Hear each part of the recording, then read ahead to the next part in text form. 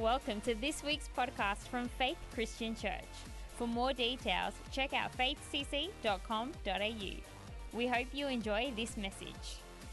And so let's dig into the word here. I want to talk to you about Paul's vision for what Christianity should look like in our world. All right. So what Paul had this vision for what Christianity would look like. And Paul's writing these inspirational letters while chained to a wall, being tortured by the authority of Nero, and eventually he dies. Now, this should be obvious, but Paul died having never known if what he gave his life to worked. He didn't know. He didn't know Christianity was going to take off. He didn't know whether it was going to work, whether it wasn't going to work. He had no idea. He died before the Gospels were written. He died before Christianity was legal. Yet he still gave his life for this thing that he believed in so much would change the world. And that makes him simply one of the most inspirational people that you can imagine. I mean, think about that. This is a guy that wrote, if God started it, he'll complete it. Hey, if he did it, hey, this will turn out for my deliverance. Hey, what might look like your destruction will actually turn out to be your salvation. Hey, with God, all things are possible. Hey, stand firm, let nothing move you. Always give yourself fully to the work of the Lord, because you know if you do it for God, it's never wasted. This guy is inspiring. And so he's writing this letter to the Philippian believers, knowing he'll never see them again. He's going to die. He's going to die. That's it. Unless he denies Jesus as Lord and proclaims Caesar as Lord, he's going to die. And so he's writing this sort of last words out to all these churches, you know, and he's given this vision for what the church might look like. And with the Philippians, he uses this phrase that he doesn't use anywhere else, but it gets quoted all the time. Work out your own salvation with fear and trembling. Work out your own salvation with fear and trembling. And so the context, though, was not get your beliefs straight. The context was not tick all the doctrinal boxes on the pamphlet. That was not the context at all. Actually, the context was not believing in certain things, but allowing our connection to the cross and resurrection to fundamentally shift the way we see our whole world and how we act with one another. And so I've heard that quoted all over the world. I've heard it quoted lots of times. Work out your own salvation with fear and trembling. I've never yet seen anybody quote the next verse. So Paul goes into an application. It's a letter. Paul goes into an application of what this might look like to work this thing out. And so he gives some applications about his vision for what the church might look like in the world. And this is his first application. This is the very next verse. Check this out. Bring that slide up for me. This is Philippians chapter 2, verse 14. Do all things without grumbling or disputing. Well, let's just stop right there. This could be the shortest sermon you've ever heard. Let's ask ourselves a wrestling question. How are we doing with that? Paul's vision for what the church should be perceived as in the world is the group of people who don't complain and they don't argue amongst themselves. So let's ask ourselves a wrestling question. Are we known worldwide for being the group of people who complain the least and argue the least? And if not, why not? And what do we need to shift to do that? Paul's vision. See, when Christians start carrying on about sin, they always pick the sin they don't deal with. Why? Because it's easy to scapegoat somebody else than to deal with our own stuff. But nobody gets a pass on this one. Do all things without grumbling or disputing? Now we're all in the same boat. So I want to talk about that this morning, about creating a culture that doesn't tolerate grumbling or petty arguments. Because here's the thing. If we successfully create a culture that doesn't tolerate grumbling or petty arguments, I think we would create a contagious culture that we'd have to keep people away from us instead of having to invite them in, because that would be simply inspiring. Now, if you're a Bible nerd, I'm glad, because I'm a Bible nerd. So I have 3 thoughts for the Bible nerd. First thought, I can actually read this in Greek, okay? I know that makes me a real nerd, but I can actually read it in Greek, and I can tell you the word all there is actually all, which means there's no exceptions. But Shane, my husband's an idiot. I know him. I also know he'd gladly die for you if everybody else left. Let's call that even. All. But Shane, my wife's hard work. I know her. I also know she'd stand with you if everybody else left. She's solid, right? Let's call that even. All. But Shane, the waitress, it's taking so long to get our order. Really? So you drove a motor car on a paved road to a store that prepackages food for you, and we still find something to complain about? Come on. Oh. But Shane, my team lost by 89 points. I know. All. So, 3 thoughts for the Bible nerds. First, all means all. Second, Paul is a first century rabbi, and he puts some pretty serious language around this. He says, do all things without grumbling or disputing, that you may be blameless and innocent. Really? Children of God, without blemish in the midst of a crooked and twisted generation, amongst whom you shine like stars in the world, holding fast to the word of life. So in the day of Christ, I may be proud that I did not run in vain or labor in vain. In other words, I'd love to know I didn't waste my life. And one of the ways I'm going to know I didn't waste my life is that we do all things without grumbling or disputing. Now, 3 thoughts for the Bible nerds. First, all means all. Second, Paul is a first century rabbi who has memorized the scripture up to that point, and he's using direct quotes from the Old Testament to make his point. Now, if you're a Bible nerd, you're going to go back and study this later. If you're not, you'll forget about it. But 30 seconds of honor for Bible nerddom. Here is the references. If you just take a second and glance at this next slide, here they are. No grumbling is a reference from Exodus 16. Blameless and pure is from Genesis 17. Warped and crooked generation is a reference from Deuteronomy 32. That's when Moses says, you Israelites, God's done all this for you, and you're still grumbling. You're no longer children of God. You're a warped and crooked generation, right? Shine like stars is Daniel 12. Run in vain is a reference to Isaiah 65. Now, if you're thinking, it's 2019 in Melbourne, so what? Good, that's a good thought, right? Here's the so what. Paul is using the Exodus story to make a point to the Philippian church, and I think it's still applicable today. Here is the Exodus story in one statement. There's a group of people, they did nothing to earn it, nothing to deserve it, and God saved their life and moved them from slavery to freedom. Then subsequent to that, that same group of people grumbled about things less important than that. Does that sound like anybody you know? Sounds like me. It sounds like you, right? We're people that God reached out and saved our life despite us doing nothing to earn it, nothing to deserve it. And then we find ourselves grumbling about things less important than that. That is not shining. Essentially, next slide, Paul is giving us a more inspirational way to live. He's saying you don't have to copy the freed Israelites and grumble. There's a better way to live. You can shine like stars. So, 3 thoughts for the Bible nerds. First thought, all means all. Second thought, Paul is using the Exodus story to make a point about what it means to be light in our world. Third thought, and if you know me, you know I love words, so I have to show you the words. Next slide. The Greek word translated grumble is such a cool word. Gong, gizmon. I love that, so I'm going to say it slow. Gong, gizmon. It's a gong. The Greek word translated grumble is a musical metaphor around an out-of-place symbol. A gong. That's grumbling. Let me explain what I mean, because Paul loved musical metaphors. Here's what I know about music. Not much. I know when it sounds good, know when it doesn't sound so good. Here's the thing.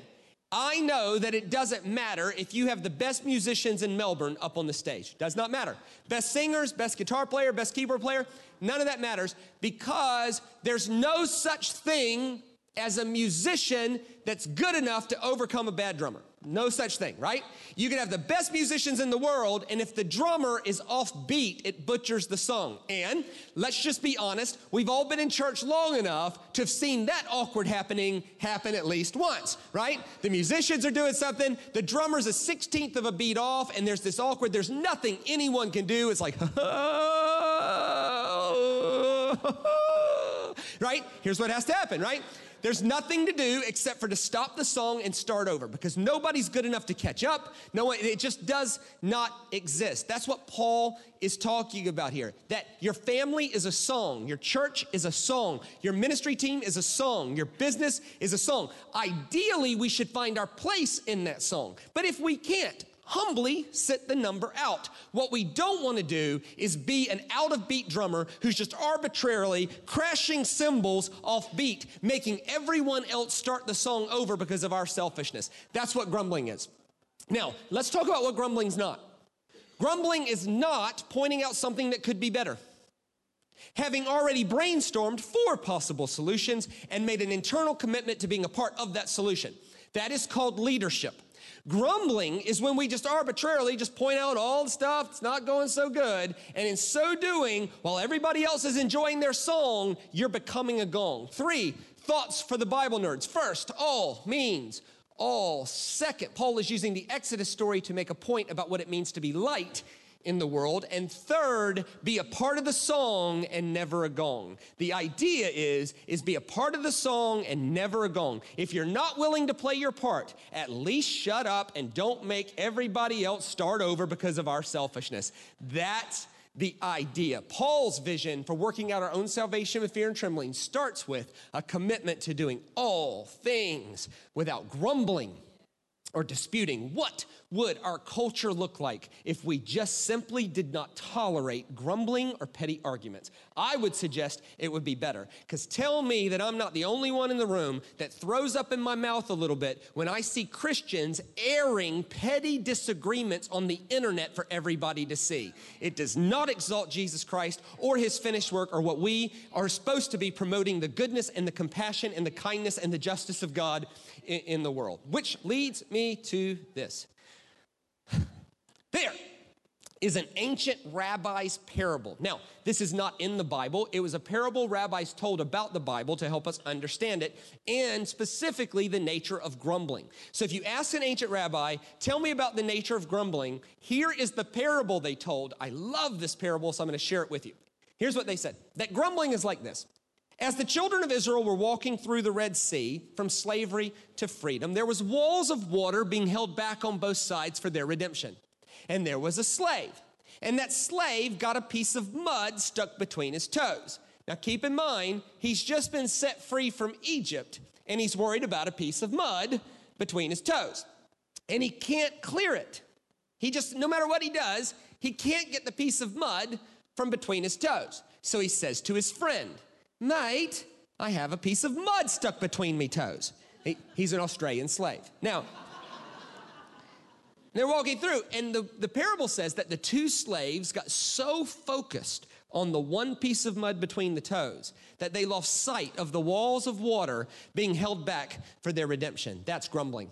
Grumbling is when we focus on the one thing not going so well and lose sight of everything else God is up to in the world. Christians should be the people pointing out all the good things that God is up to in the world instead of giving platform to the pieces of mud. That is a fact. We should never lose sight of all the water at the expense of one piece of mud, because here's the truth.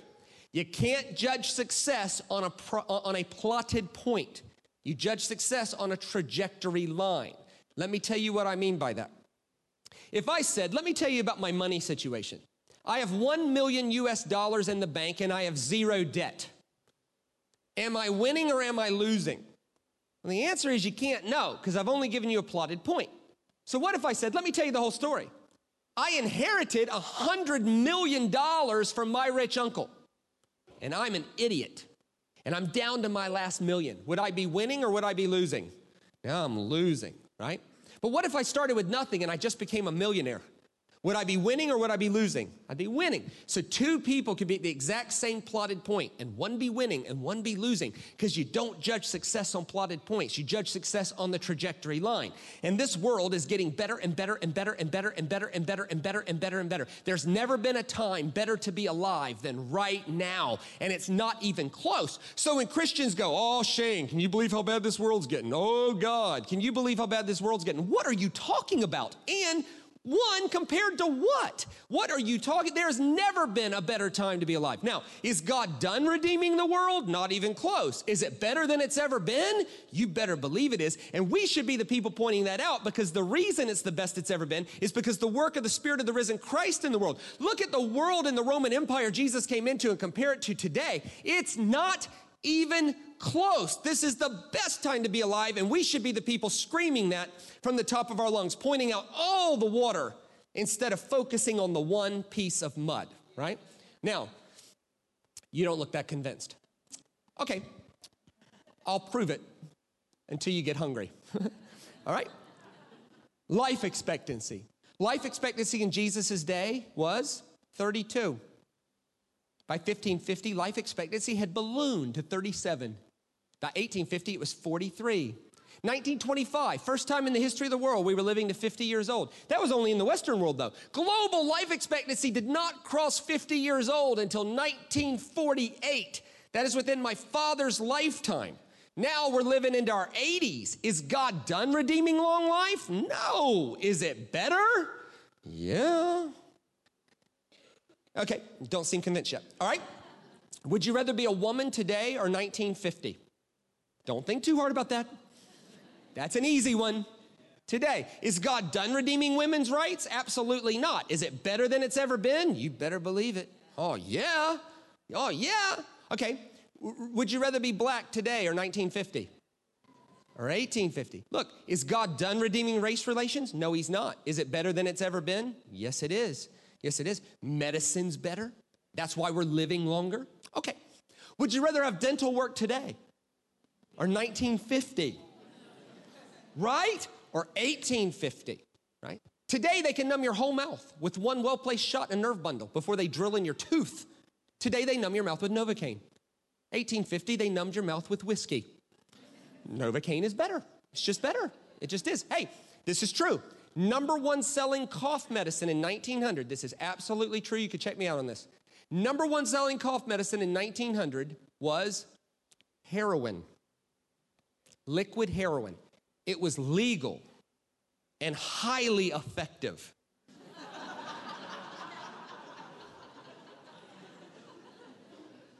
Oh, look, Billy's not coughing anymore. Actually, Billy's not doing much of anything anymore.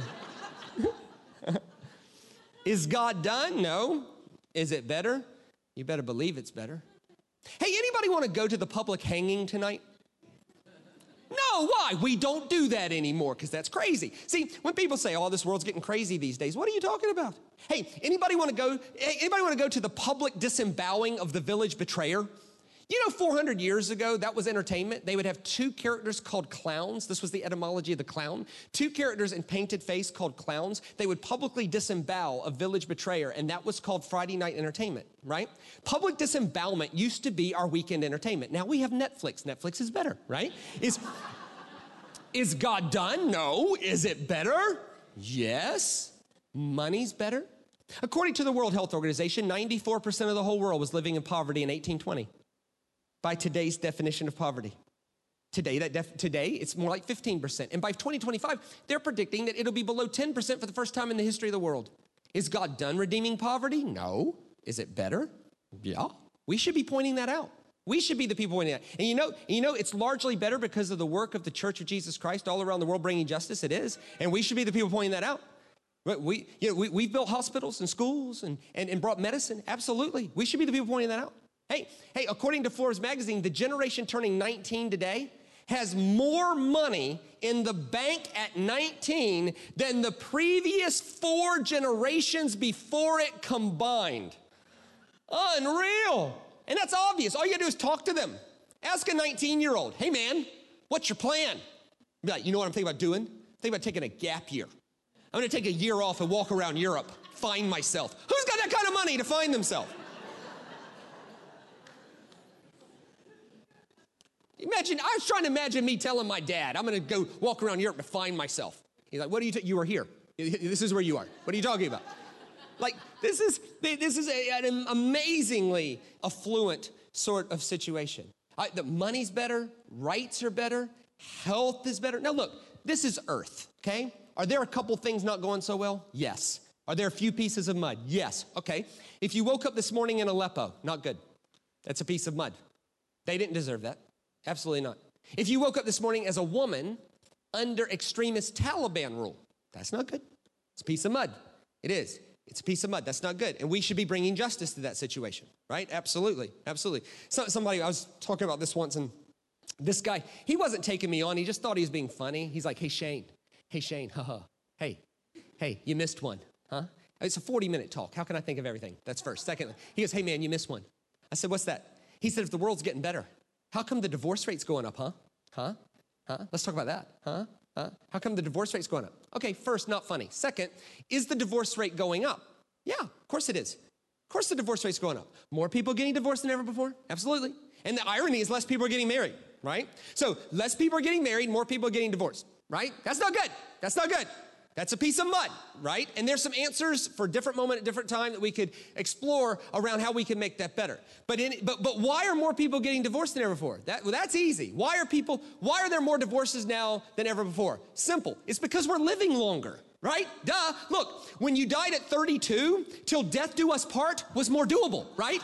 Now you're living to 84, right? That's like saying,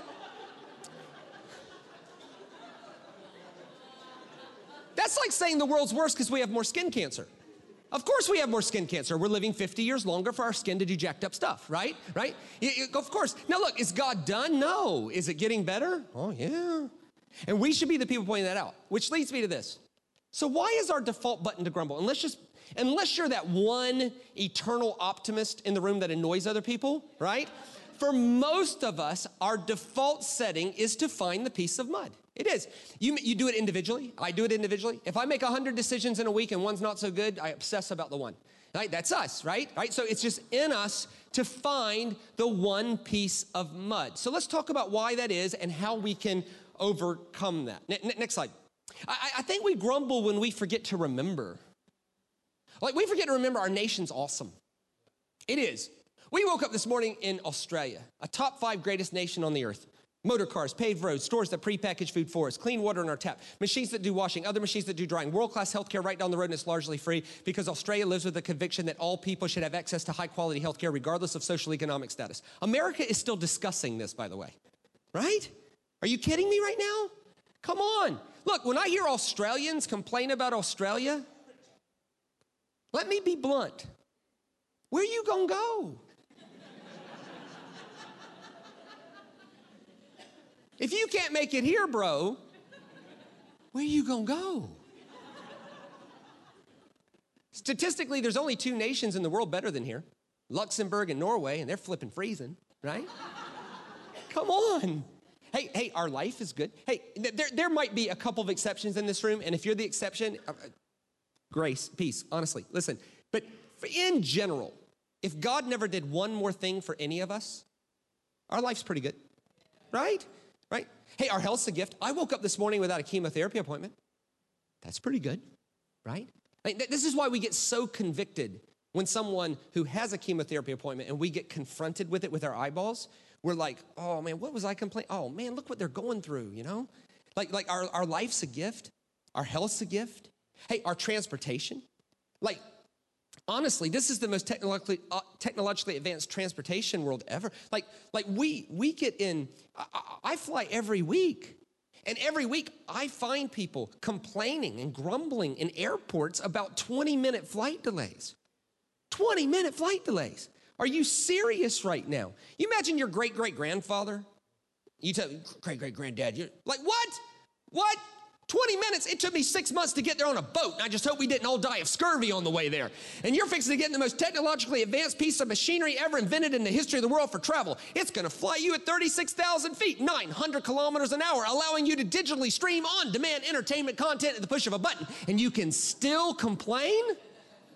There's no end to the mud finding. No end at all. No end at all. And by the way, if you're interested, right, Richard Branson has invented a plane that can fly Mach 15, right? That's 10,680 miles an hour. It can go Melbourne to London in an hour, right? Yes, yes, yes, yes, I'm in. I'm in.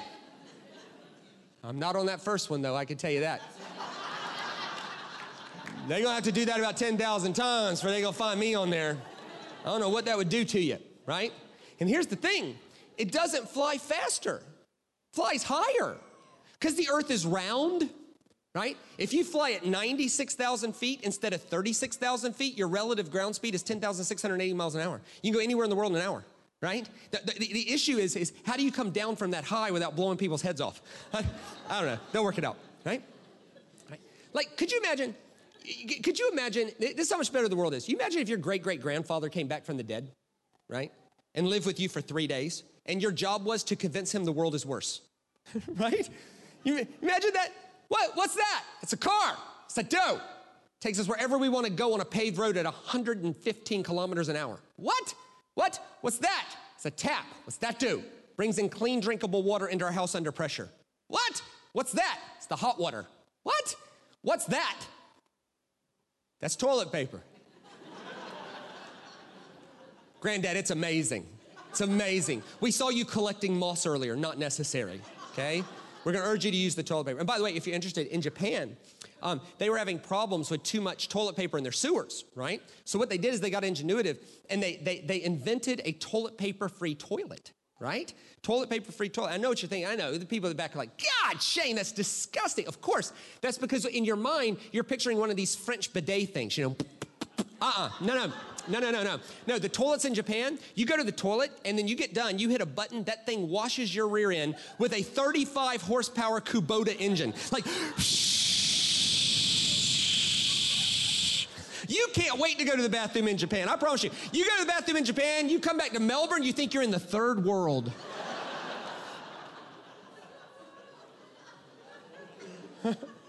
Like our homes, we're living better than royalty used to live.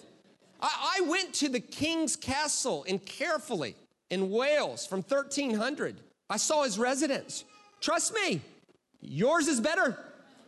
All of ours is better. It's just getting better. Next slide. I think we grumble when we forget to remember the story's larger. We focus on the mud and miss the water. Like the trajectory of history is longer than the 20 years we remember, right? It's bigger than that. Let's say it this way. Next slide. I think we grumble when we feel like we need more or we compare ourselves to what others have. Here's what happens. We look right and left instead of in and up to get our value, right? And here's the problem in Australia. You look right and left, there's nowhere to look except richer people, right? And then you have the richest 7% of people in the world arguing about how that 7% is divvied up. Makes us look silly, right? And it evinces a belief system that's a lie. The belief is, it's called, if you're interested, it's called the lie of the sacred object. Now, the lie of the sacred object is the belief that there's something outside of me that I don't currently have, that if I just attained it, I would feel better, be more at peace, more content, more like God, more whole, that kind of thing. So it's called the lie of the sacred object, and it comes up short every time, even if it's a good thing. So let's talk about that. Next slide. So the idea that I'll have peace and contentment at some unknown point in the future, that's a lie. Even if it's a good thing, like, if I could just lose this weight, I'd feel better. No, you won't. No way. And let me be clear. If you need to lose weight, please do. Please do. Seriously, there's a lot of health benefits for being at the appropriate weight for your height. Absolutely, right? Losing 15 kilos, if you need to lose 15 kilos, is a good thing. But if you're not enough without it, you'll never be enough with it. You'll just be a 15 kilo lighter version of your discontented self. It does not work, right? Or if I just meet that person, man, my life would be better. No, it won't. No way. And let me be clear. A good spouse is a great thing to have. They are. You marry well, that is awesome. It is awesome. A good spouse is a great thing to have. Now, you marry poorly, you'll pray for a comet to come to earth to bring you sweet relief, okay? Like, right? But a good spouse is a great thing to have. But if you're not enough without them, you'll never be enough with them, right? Why? You'll never hear this testimony.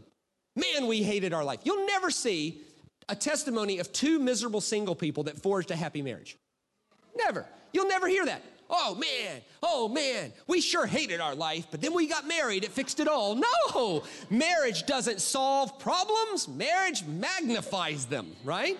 Like a raise is a good thing to have, but if you're not, if you'll just be a richer version of your discontented, it does not work. A car, a shirt, any object outside of us, right? So let's talk about it another way. Next slide. I think we grumble when we don't live with the conviction that God has been good to us, or we feel like God has shorted us, right? Like if we don't live with the conviction God has been good to me, like, and let me be clear, there might be an exception in this room, right? Where you really need God to step up and do something that's necessary, right? But in general, if we're honest, if God never did one more thing for any of us, in general, our life's pretty good. Like our life's pretty good, right? Right? And if we don't live with the conviction God has been good to us, then nothing else really matters. So why do we grumble? Well, we grumble when we forget to remember. We focus on mud and miss the water. We compare, right? Right? Or we don't live with the conviction God has been good to us. Let's say it a couple more ways. Next slide. I think we grumble when we judge the future by the present. Right? So the idea is that the philosophical word for this is despair. Despair is the internal belief that my tomorrow is simply a repeat of yesterday. Now, resurrection as a doctrine on a pamphlet that we go, yep, I believe in it, that allows for that. But resurrection as a fundamental way of seeing the world does not allow for that. Resurrection says you never know what God might do to you tomorrow. That fundamentally shifts everything in your direction. The psychological word for this is to freeze the present. Freeze the present. The idea is that I'm in a lot of pain right now, and I'll never be out of this pain. This pain will never leave me. And heck, it's just in us to freeze the present. Look, if we get a bad enough cold, 4 days into a real bad cold, we're thinking, I'll never breathe again. That's me done, you know? Or maybe heartbreak. Heartbreak's a great example of this. Right? Everybody remember your first breakup, right? In my case, remember the first girl that broke your heart, right? Right? Like, of course you do. Of course, I remember the first girl that broke up with me, and it was mutual. And don't you think anything less than that, right? We got together, we talked about it, it wasn't working. Here's the problem, right? Here's the problem. She seemed fine. I was devastated, right? And I was like, oh God, this pain will never leave me. Oh Lord, I love her so much. I'll never find anybody. Oh, I was 14 years old, right? My dad picks me up from school, and I'm just miserable, And Dad's like, hey, what's the matter with you? And if you ever parented teenagers, you know what I said. What did I say? Nothing. My dad's like, really? Then tell your face that. Because here's the thing. I can't see your heart, but I can see your face. And if your face is any indication of what's going on in your heart, then something's wrong. So if something's not wrong, that means your face is broken. So fix your flipping face.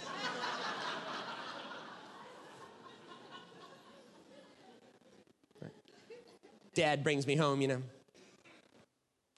He's had enough, an hour later. He's had enough. Comes in, he says, hey, you gonna tell me or not? It's like, Dad, she broke up with me. It was mutual. I hurt so bad, My dad looked at me and said, boy, are you crying over a girl? It's like, yeah, Dad. We went together for 5 weeks, It's a big deal, My dad said, hang on, I'll be right back. He comes back with the smallest potted plant, like a real small pot. I could easily hold it like this, little green sprig, And even back then, I was a pretty good communicator. I could see where the object lesson is going, new life, fresh start, second chances, death, bursting up with life out of the ground. Any of those things.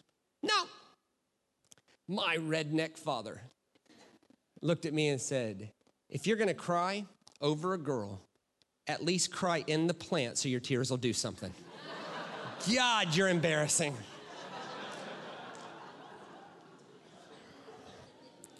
And he was right. 3 weeks later, new girl, forget her, right? That's, right?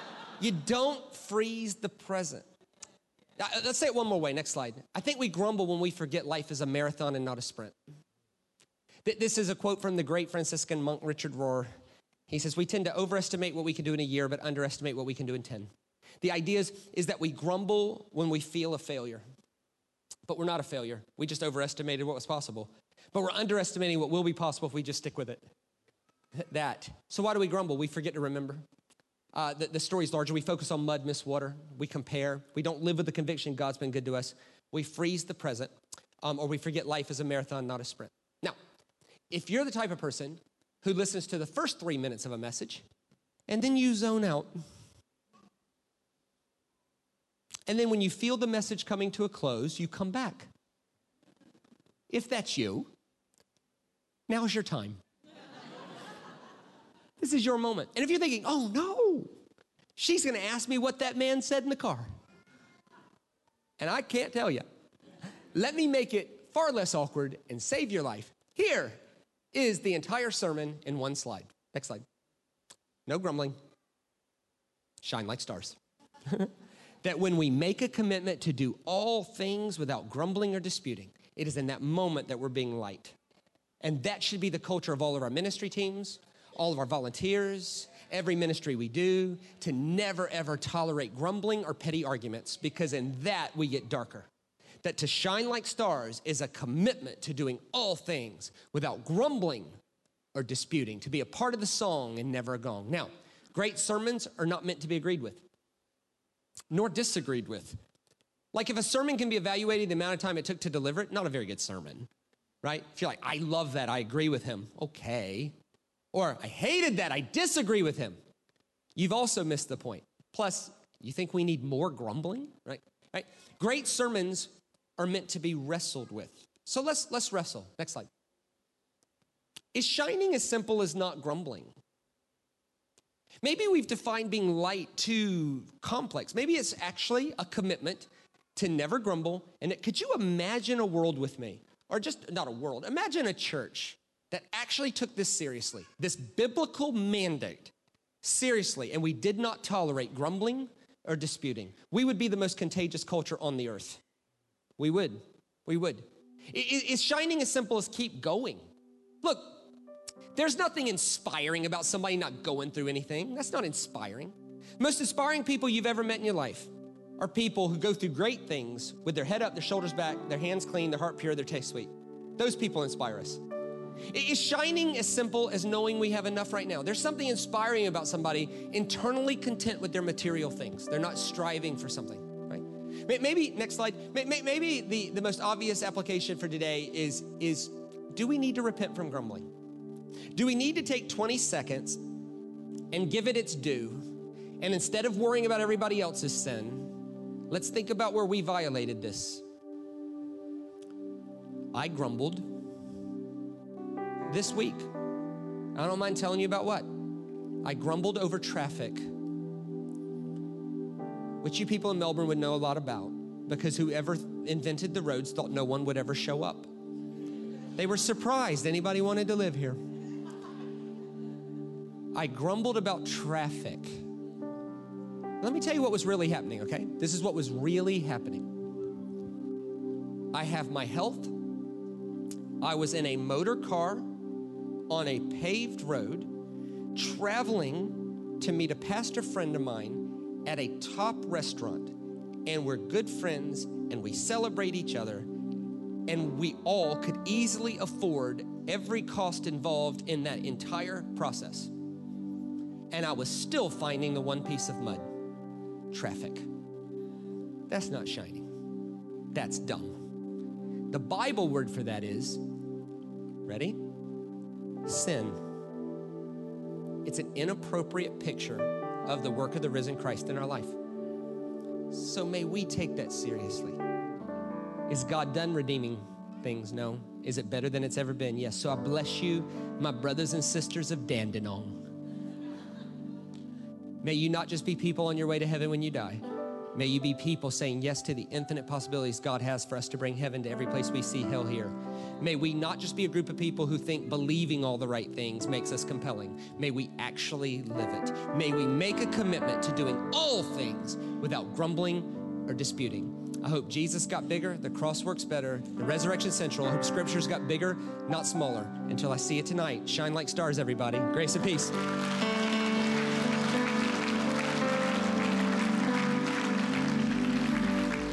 Thank you for listening to this week's podcast from Faith Christian Church. To stay up to date, check us out at our website, faithcc.com.au.